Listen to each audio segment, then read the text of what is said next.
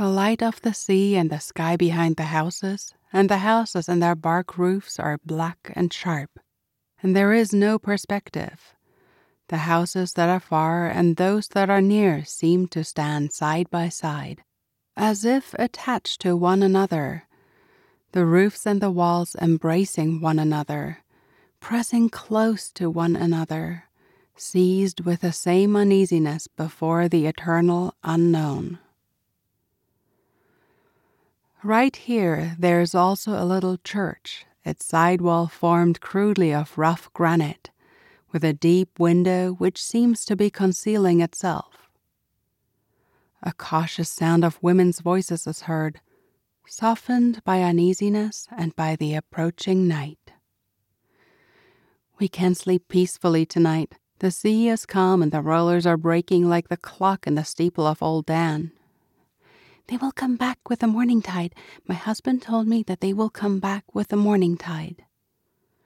Perhaps they will come back with the evening tide. It is better for us to think they will come back in the evening, so that our waiting will not be in vain. But I must build a fire in the stove.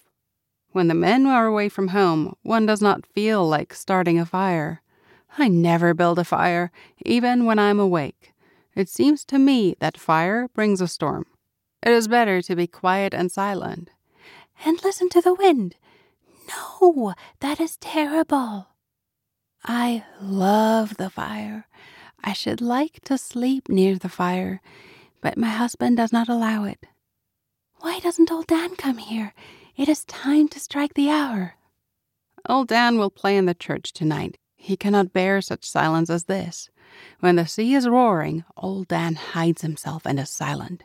He's afraid of the sea.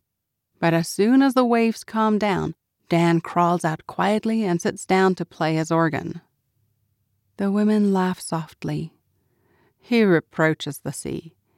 He is complaining to God against it. He knows how to complain well. One feels like crying when he tells God about those who have perished at sea. Mariette, have you seen Dan today? Why are you silent, Mariette? Mariette is the adopted daughter of the abbot, in whose house old Dan, the organist, lives. Absorbed in thought, she does not hear the question. Mariette, do you hear? Anna is asking you whether you have seen Dan today. Yes, I think I have. I don't remember. He is in his room. He does not like to leave his room when father goes fishing. Dan is fond of the city priests.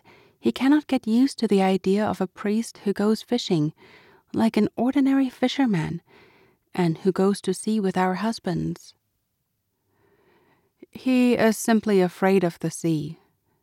You may say what you like, but I believe we have the very best priest in the world. That is true. I fear him, but I love him as a father. May God forgive me, but I would have been proud and always happy if I were his adopted daughter. Do you hear, Mariette? The women laugh softly and tenderly. Do you hear, Mariette? I do, but aren't you tired of always laughing at the same thing? Yes, I am his daughter. Is it so funny that you will laugh all your life at it? The women commence to justify themselves confusedly, but he laughs at it himself. The abbot is fond of jesting. He says so comically, "My adopted daughter," and then he strikes himself with his fist and shouts, "She is my real daughter, not my adopted daughter. She is my real daughter." I have never known my mother, but this laughter would have been unpleasant to her. I feel it, says Mariette. The women grow silent. The breakers strike against the shore dully with the regularity of a great pendulum. The unknown city, wrapped with fire and smoke, is still being destroyed in the sky. Yet it does not fall down completely, and the sea is waiting.